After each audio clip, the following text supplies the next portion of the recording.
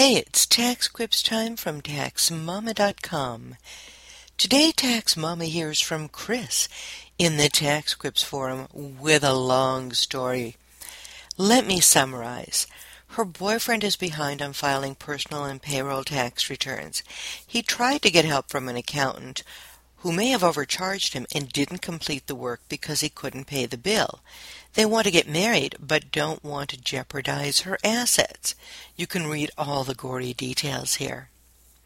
Well, Chris, this is such a tough situation, and it will take a while to clear up, even when the tax returns are filed.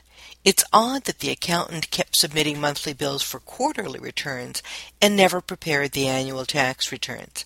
Did your boyfriend pay in the taxes that were due quarterly? If he did, he's not in as much trouble as you might think. First of all, IRS can help him prepare and file the annual payroll tax returns. If he needs to prepare and issue W-2s, well, he might need some outside help for that, but you can get prior year forms on the IRS website for free. They're pretty simple to prepare, but you do need to type them or print them out and send them to the people in case they never got them.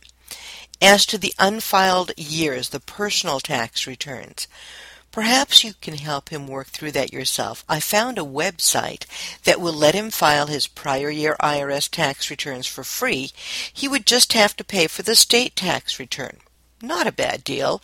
If he doesn't have complete books, help him come up with a reasonable estimate for his income and expenses and include a statement that explains how he arrived at his estimates.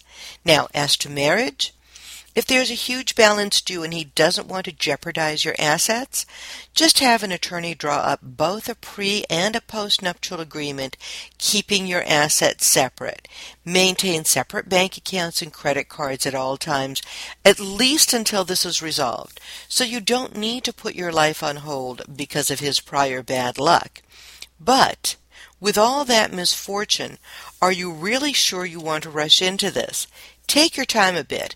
If you really love each other now, you will still love each other in 2 years.